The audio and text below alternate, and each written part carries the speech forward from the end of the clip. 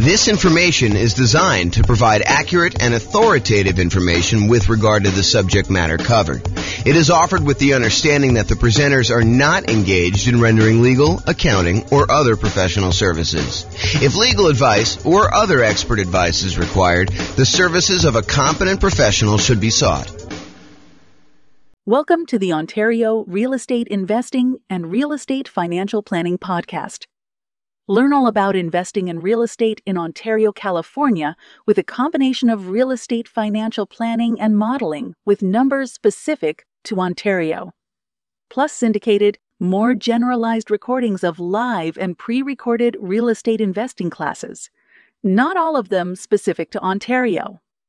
Be sure to stay tuned after the podcast for a message from our sponsors. Well, good morning and welcome, everyone.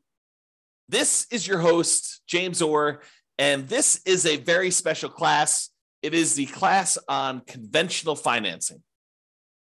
And it is intended to be like a good overview class of the conventional financing options for real estate investors. And honestly, we've covered a lot of this content elsewhere because some of the times when we talk about low down payment options, we talk about conventional financing as an option there as well, because you can put 3% down for the, whatever it is, Home Possible or Home Ready loan. I forget what the name of it is, or doing a 5% down, kind of like normal owner occupant down payment when we talk about the strategy that house hackers or nomads could use as real estate investors in order to do financing. But today we're going to primarily focus on going over conventional financing in the context of putting 15% down on the low end, and in most cases, probably putting 20 or 25% down by choice. You can do conventional financing with as little as 15% down. However, I think a lot of investors are going to choose to bump up to at least 20%. And I think in a lot of cases, which we'll cover in a separate class, you will opt to go from 20% to 25% because the interest rate's going to improve quite a bit. And you're also going to be borrowing less money, so the cash flow will improve. So one of the kind of strategies for improving cash flow, we're kind of in this market where prices have gone up very rapidly over the last few years. Interest rates are up quite a bit, and rents are sort of lagging behind. So cash flow, even though cash flow is probably more important than ever, cash flow is harder to come by. And so a lot of you folks are going to decide that it may be better for me to save up to 25% instead of just saving up to 20% so that I can borrow less of an impact from those higher interest rates. And the interest rate does improve when you go from that 20% to that 25%. And it's pretty significant, which will really help improve cash flow on these properties. And some of you may actually choose to forego financing altogether and buy properties free and clear, which we'll cover in future classes as well. Okay, so let's talk about conventional financing. So why conventional financing? Some investors will be obsessed with nothing down options like the USDA or the VA, or doing some type of like really idealistic BRRRR strategy where you can go buy properties at such a deep discount that you can do the work and pull all of your money back out after you have time to refinance it 12 months down the line. Or they'll be obsessed with low down payment options like doing house hacking or the nomad strategy where you're putting 3% down for conventional financing or 3.5% down for FHA. Maybe you're buying a single family home with FHA or a duplex or a triplex or a fourplex, or maybe you're going to go buy a single family home with 5% down conventional financing. All of those kind of like low down financing options. So there'll be some people that are obsessed with that. And some of you guys will be doing that out of necessity, that you don't have down payments. And I totally understand that. If you're just getting started, and you're trying to kind of amass, if you're familiar with my concept of that first 100K, sometimes you really need to get started and you're willing to take on additional risk by doing some investing with nothing down or low down in order to get into that first property. However, about 1/3 of all real estate transactions are purchased for cash. And here is the latest Redfin data going through, I think pretty much March, if I'm not mistaken. That definitely shows January of 2023 on here, but I believe it's actually just not showing enough granularity for you to see that it's going through to March. But it shows you what percentage. And so you could see going all the way back to 2011, which at this point is 12 years ago, you could see that it kind of fluctuates the share of U.S. homes purchased with cash. And so you can see that, it's just over 30% there. We kind of peaked out at whatever this is, 37% or so in the 2013 sort of era.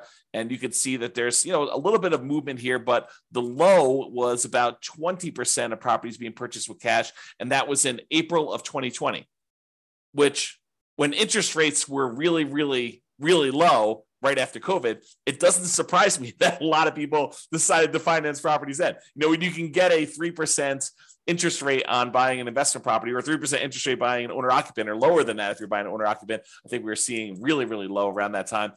It wouldn't surprise me that cash purchases were at all-time low. But now we've kind of had interest rates kind of creeping up, and the number of properties or percentage of properties that are purchased all cash is pushing whatever this is, 32% or so. And that is a local high. We're basically, for the last 9 years, that is the highest we've seen all cash purchases, which if you ever see me do my presentation on how much longer it takes to achieve financial independence, if you wait that really, really, really long time to save up enough money to buy a property all cash, then you buy that property all cash and you save up to buy the next one all cash. And you kind of do that as your strategy to acquire rental properties as quickly as you can, even though it seems like it's really, really long. It's not that much longer than if you save up and put 5% down or 20% down or 25% down in order to buy rental properties, because the cash flow on an all cash purchase is significantly better than the cash flow you're seeing on a 5% down or 20% down or 25% down sort of purchase. And so you get to financial independence not that much slower, in some cases maybe even faster. So I'll do another class on that coming up here, but realize that it's not as bad as you might think to do all cash as a strategy. Okay, so with that being said, about 1/3 of all these are purchased for cash, and that's been pretty consistent. And there will be investors seduced by the siren song of creative financing. Those that are attracted to the idea of going and finding, some type of seller, motivated or otherwise, or distressed property of some type, and trying to structure creative owner financing or wrap financing or subject to, or acquiring properties on a lease with an option or lease purchase contract, or, do an installment land contract or contract for deed, or, in some cases, maybe doing loan assumption if you're doing some type of house hacking where you're trying to assume a really good low interest rate loan of some type. So there will be, a lot of you, I wouldn't say a lot of you, but there will be some of you who will be seduced by this creative financing and are willing to do more of the real estate entrepreneurship of being in the business of going out there and finding deals, finding motivated sellers so that you can structure these creative financing deals. I don't think everybody is attracted to those. I think some people are, and there are some compelling reasons to do it, but it's not the only way to do this. It's not the only way to achieve financial independence. So regardless of which path you choose, I think having this foundational knowledge of conventional investor financing will help you. Whether you decide to do all cash, I think it's helpful to understand the trade-offs you're making by doing all cash versus doing conventional financing. If you're going to go do this creative financing stuff and you're going to be taking over some loans, subject to or wrap financing or whatever, might it help you to understand how conventional financing works, how it's structured, like what the terms are typically for that? I think it's super helpful. So, having this background knowledge, I think will be helpful regardless of whether you do it or not. And a lot of you are going to choose to do it anyway. Okay. So a quick review of the different financing options that we've already covered in various classes, and go dig into those if you want more information. But here is a really quick overview of the other financing options available. First thing we're going to start off with is the entire creative financing family, which is owner financing, wrap financing, loan assumption, rent to own, lease option, lease purchase, the agreement for deed, bond for deed, contract for deed, installment land contract group, and then subject to, where you buy the property and you leave the existing financing in place. So all of those are available to you if you decide to go the creative financing route. And usually you'll find those by doing your own marketing or doing your own legwork in order to find some type of motivated seller. You usually don't find those inside the MLS. There are probably exceptions. I know I bought at least one property outside the MLS subject to before, but it was exceptional. And it was only one. So really, really unlikely for you to find those types of deals there. As far as down payments go, I think it is likely for you to be able to negotiate some low down payment options when you're doing creative financing. And in some rare cases, I think you'll be able to find some nothing down options. Another option for financing would be private money. This is going to grandma, someone who has money that they would be willing to invest in you. and you'll be very likely to be able to negotiate low down payment options on those as well. And in some cases, grandma may not require anything down at all. I would say it's based primarily on relationship and trust and a little bit of negotiating, and the quality of the deal can definitely help, especially with certain private lenders, depending on who you're talking to. The kind of complementary group of financing to private money is hard money. Hard money is money from people who are in the business of loaning money secured by real estate. You are very likely to be able to negotiate a relatively low down payment option with those. In some rare cases where you have an exceptional deal, you can probably be able to negotiate a nothing down option with some hard money lenders. It's usually based on the quality of the deal and maybe a little bit of negotiation. And generally for the hard money, we're talking about commercial properties only. By commercial properties, I mean a property you are not moving into yourself. So it's really hard to do a hard money loan on a property you're moving into, usually because the hard money lenders do not want to get involved in the consumer loan regulations. And so they only want to do loans where you are not moving in. So typically not good for house hackers or nomads if you're trying to do some type of hard money. Private money could totally work with those, and creative financing could totally work with those. But hard money is probably going to be a no-go for trying to structure any type of owner-occupant situation with those. And then the typical ones we use for house hackers and nomads, VA financing. It's a nothing down loan option. It requires you to have VA eligibility, which requires pretty much that you've been a veteran. It can be used for single-family homes, duplexes, triplexes, or fourplexes. It's one of the 2 loan programs that we can easily use for nothing down or low down in order to acquire those multifamily properties up to 4 units. The other one being FHA.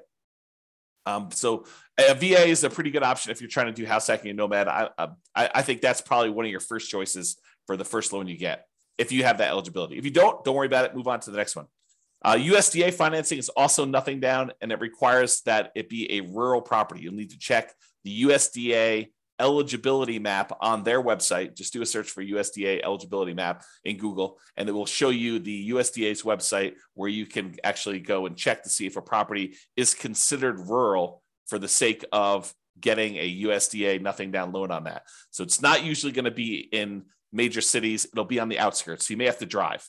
So if you're really looking for a nothing down loan program, it may mean that you're commuting to wherever you work or anything like that in order to be able to get the nothing down option, which is completely fine.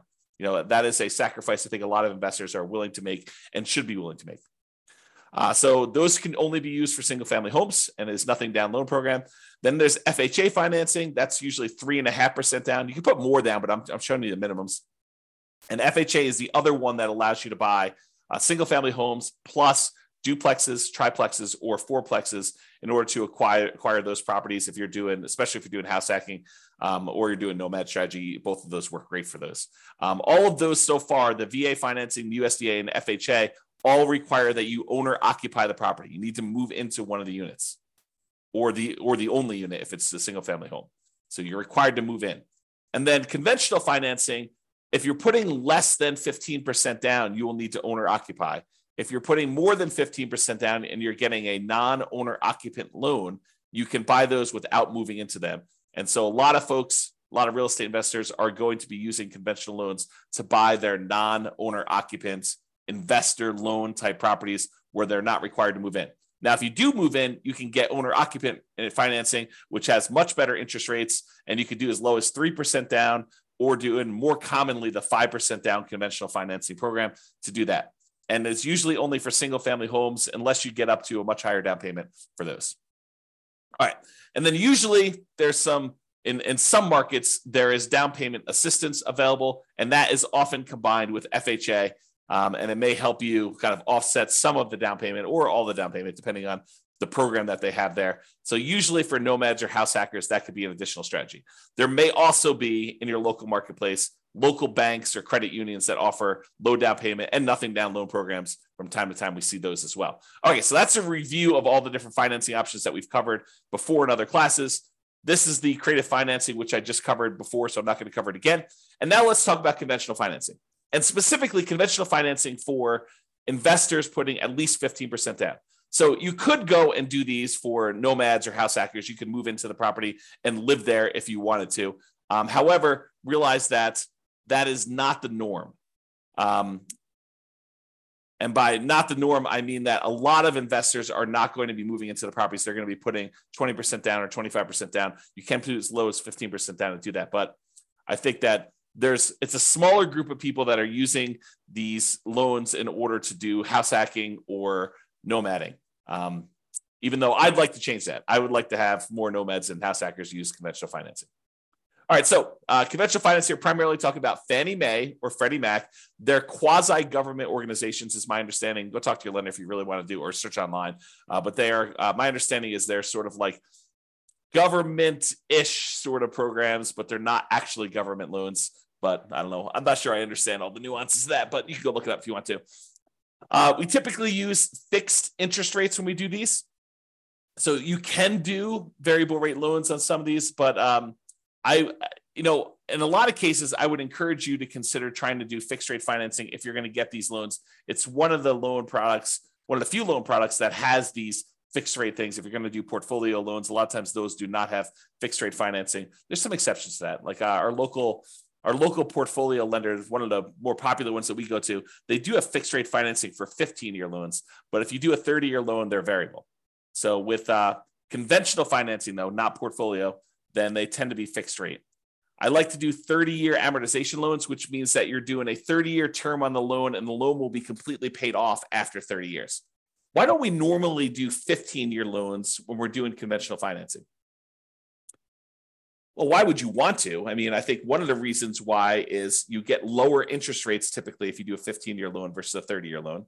But why don't we typically do that with investment properties? I think one of the big reasons why investors would not choose 15-year loans when doing conventional is the payment is going to be so much higher that it's going to have pretty significantly worse cash flow because you have to pay off the entire balance of the loan over that 15-year period. So that's, I think, one of the reasons why people don't do it. Although some investors, especially investors that they have a lot of income from their job and they're able to handle that worse cash flow on their properties, especially if they're trying to do some type of early retirement or they're starting later and they have a very limited time until they get to their kind of retirement age. Some of them may choose to do 15-year financing, although in most cases, when I've talked to clients in the past about the differences between 30-year and 15-year, I tend to explain to them that why don't you do a 30-year loan? And if you want to pay ahead, you can, but realize that the return you're getting by paying ahead is the interest rate of the loan. And I think in a lot of cases, you could do better by taking that money and investing somewhere else. Even if you were going to do a 30-year loan, take the extra money that you would have actually spent on doing a 15-year loan, invest that in something like bonds, CDs, money market accounts, stocks, or some other real estate investment as another example, but something other than paying down the loan and getting a higher rate of return than what you would have gotten by paying down that loan each month, because the return you're getting is actually the interest rate of the underlying loan itself. And so if you take money as an example and you invested it in the stock market and that was growing at, 6, 7, 8, 9, 10%, depending on what you're investing in the stock market, you could use that money to then grow at a much faster rate. When it gets large enough where you could take that thing in one big chunk and completely pay off your mortgage at that point, that actually gets you there faster than if you take the same amount of money each month and you invest it in that underlying loan itself at that lower interest rate. Now, if the rate on the loan is actually higher, then it might be faster for you to do that. But if the interest rate on the loan that you're paying off faster is lower than what you can get elsewhere, it'll tend to be faster if you actually do the investment elsewhere. There may be additional risk that you're taking on. You're introducing the new risk of investing in stocks that when you do that. But I think a lot of folks believe that over a long enough period of time, that risk is a worthwhile risk to take for the return that you're getting. All right, so conventional loans, talked about 30 years, fixed rate financing. It tends to be 740 plus credit scores for the best interest rates. If you're doing owner occupant, as I mentioned before, you could do 3% down or 5% down. The 3% down is that home ready, home possible loan. It's primarily for first time home buyers. 5% is much more common, and you should plan on doing that, especially if it's past your first one. So you might be able to do 3% for the first one, but you're probably going to be doing 5% for subsequent ones, especially if you're doing like a nomad strategy where you're buying a property, moving in, living there for at least a year until you save up your next down payment, then converting that one to a rental. Then you're actually going to go buy a next one with 5% down and repeat this process. You probably should be planning on 5%, not 3%, even though you can maybe do the first one for 3%. Okay. Now, if you're doing the non-owner occupant ones, it's usually 15% down at a minimum, and that's going to include PMI. Now, PMI, if you remember, is private mortgage insurance. It's the insurance that you pay to protect the lender in case you default. So the lender basically is like, hey, I really would prefer that you put 20% down to buy this rental property. However, you seem insistent on wanting to put 15% down. So I'll tell you what, I will make you a loan with allowing you to put 15% down. It's going to be a slightly higher interest rate. And I want you to go to this third party and pay them to protect me in case you default. I feel comfortable that if you put 20% down and property values move around a little bit and you stop making payments for whatever reason, and I have to come in and I have to foreclose on you, and then I have to go hire a real estate agent and a handyman to go in and fix up the property and a real estate agent to go market it and sell the property, I think I can get most, if not all of my money back if you put 20% down. You put 15% down, I'm not so sure.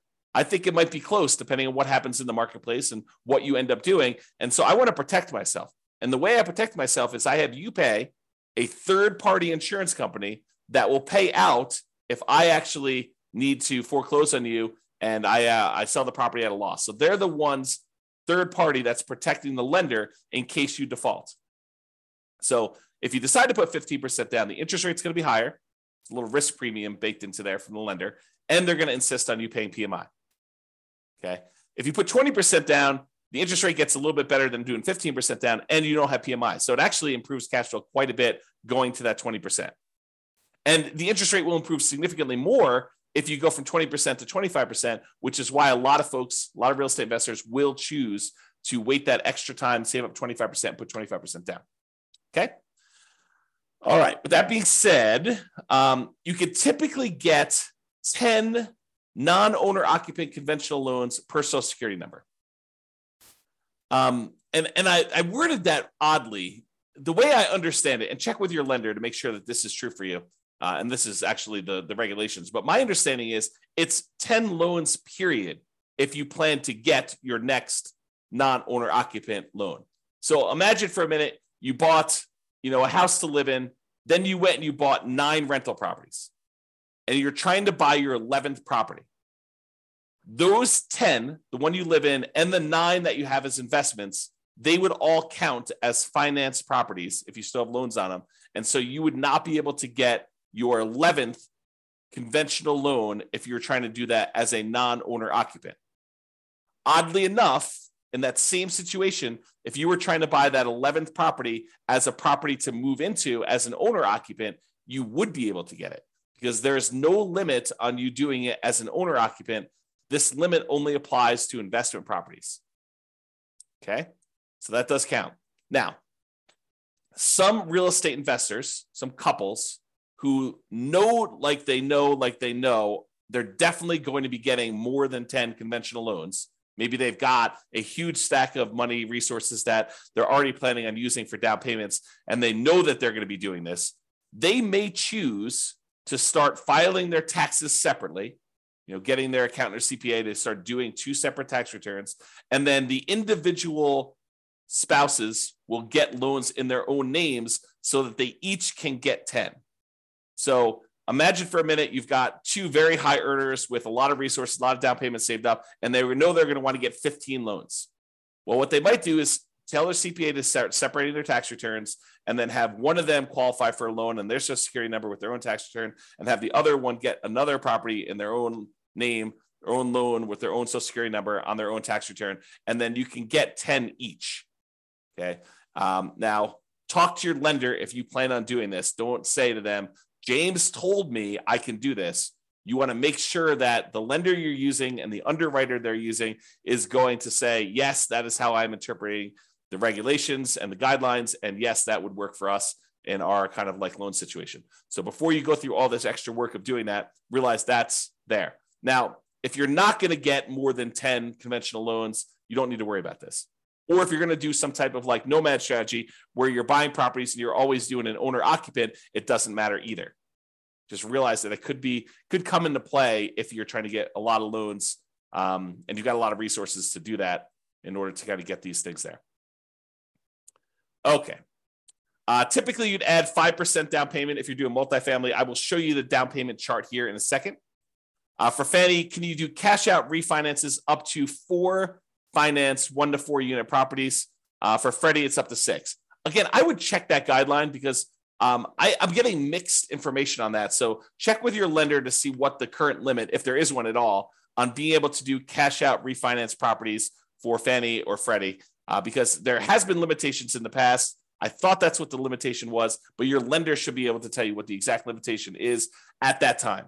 So if you're going to go do it, make sure you do this. And this comes into play, if you know that you're going to do a cash out refinance and you're about to buy your next property, maybe check with your lender and say, hey, should I do this cash out refinance before I buy my next property? Because am I going to be limited in being able to do it after I buy the property? So you're being put on notice. You're being given the information so that you don't make this mistake, right? This is like a heads up. Hey, before I buy a property, maybe I should check to see if there's any other ones I plan on doing a cash out refinance for, and check with my lender to see if I should do that before I go buy this one. For both Fannie and Freddie, my understanding is the rate and term refinance, which is different than doing cash out refinance where you're pulling money out. You're just refinancing the rate of the loan and the term of the loan. You could do up to 10 finance 1 to 4 unit properties if you're doing that. Nomads, be careful because a lot of times it's much harder to do these cash out refinances or even rate and term refinances on the nomad property, because when you do the nomad property originally, you're doing it as an owner occupant, and a lot of times you're putting very little down. Well, realize you got to wait until you have significant amounts of equity in your property. And when you go to do your rate and term refi, you're now refining it usually as a non-owner occupant, as an investor, and you get an interest rate hit on that as well. So a lot of times we're doing these loans on nomad properties with the intention of holding on to them for a very long period of time or paying them off very strategically. And we're not doing a lot of rate and term refinances on nomad properties in particular. But you may want to discuss that plan with whoever you're talking to about doing that. All right, so we talked about that. Seller concessions. So when you get a seller to contribute some money towards your closing costs, when you're negotiating your offer to buy the property, it's usually written when you make your offer to buy the property as to how much they're contributing towards seller concessions. And it's really a discount to them, right? You're really getting the property at a discount of whatever they're deciding to do in seller concessions. It's like they're netting that much less. So if you ask them for 2% in seller concessions, realize you're asking them for a 2% discount. So you may want to think about that when you're doing that. So when you're doing these loans, though, the maximum seller concessions you can get for doing these conventional loans varies between 2% and 9%. It's usually 6% with 20% down, or 2% for the non-owner occupant loans if you're going to do that. So 6% down with 6% seller concessions, 20% down owner occupant, or 2% for non-owner occupant. There's a separate chart for doing that. I don't know if it's on the next slide or not. I think there's a separate chart in the underwriting guidelines, or talk to your lender. Your lender can give you that. The most common conventional loan is the 20% down. It's for investors. So that's probably the most common one to do. If you're doing investor loans, putting 20% down. You can do 15% down, but realize you're going to pay a penalty for that. I think we talked about that before. All right, so let's talk a little bit about the desktop underwriting version 11.0 standard eligibility requirements for conventional financing. And this just walks you through. This is directly from the underwriting guidelines. You can look this up online, look up Fannie Mae underwriting guidelines or selling guidelines, or the Freddie Mac underwriting guidelines, and you'll see different charts for different situations. I just pulled out one of them for probably more common, or call your lender and actually get your lender to walk you through what your situation is here. But they're usually using something like this. So there's a section here for principal residence. We covered that in a previous class. I'm not going to cover that today. There's a whole section here on doing second homes, which is a little bit different. Usually it's about 10% down for doing those on a purchase. And then you have this whole section for investment properties. So if you're buying a single unit, not a duplex, triplex, or fourplex, you could do as little as 85% down. I'm sorry, 85% loan to value, 15% down for a fixed rate mortgage and adjustable rate mortgage. So you can get both of those options with a single family home. If you're doing a duplex, triplex, or fourplex, they require 25% down. That's what this is showing here. Okay. So that's the kind of like lowest down payments, maximum loan to value is another way of saying that for doing that. And this shows you the limited cash out refinance for 1 to 4 units. You can only go up to 75% loan to value for doing cash out or doing limited cash out refinances. For cash out refinance, like the full version, you can only go up to 75% loan to value for a single family home. If you've got a duplex, triplex, or fourplex, you can only go up to 70% loan to value for those. So those are the limitations there. All right. So in conclusion, there are several financing options, including nothing down and low down options, which we've covered a little bit today, but mostly in the previous classes where we had the nothing down loan options or the low down loan options. And despite investors obsessing about nothing down, low down, and creative financing, about 1/3 of all transactions are cash. And many of the other ones remaining are going to be conventional financing. I think having a really good working knowledge of conventional financing is foundational and will serve you regardless of what type of financing you opt to utilize, especially if you're going to do conventional financing. So that's all I got for you today. I hope that was helpful. Just kind of a good kind of like conventional financing primer or conventional financing 101 to give you an overview of how conventional financing works and kind of where it fits into the overall financing picture. This has been James Orr. Hope you have a great day. Bye-bye for now. With home prices up, mortgage interest rates up, and rents up, but not quite enough to counteract the higher prices and interest rates, cash flow on rental properties in Ontario is harder than ever. Book a call with the Real Estate Financial Planner to apply our proprietary 88 strategies to improve cash flow on your rentals. See the show notes for a link to schedule your call and improve your cash flow today. If you're a real estate agent, lender, or professional in Ontario that wants to help our real estate investor listeners, consider reaching out to learn about collaboration opportunities with this podcast. We'd love to add more value to our listeners by having you assist our investors buy, sell, and finance their real estate investments. See the show notes to schedule a call to discuss collaboration opportunities.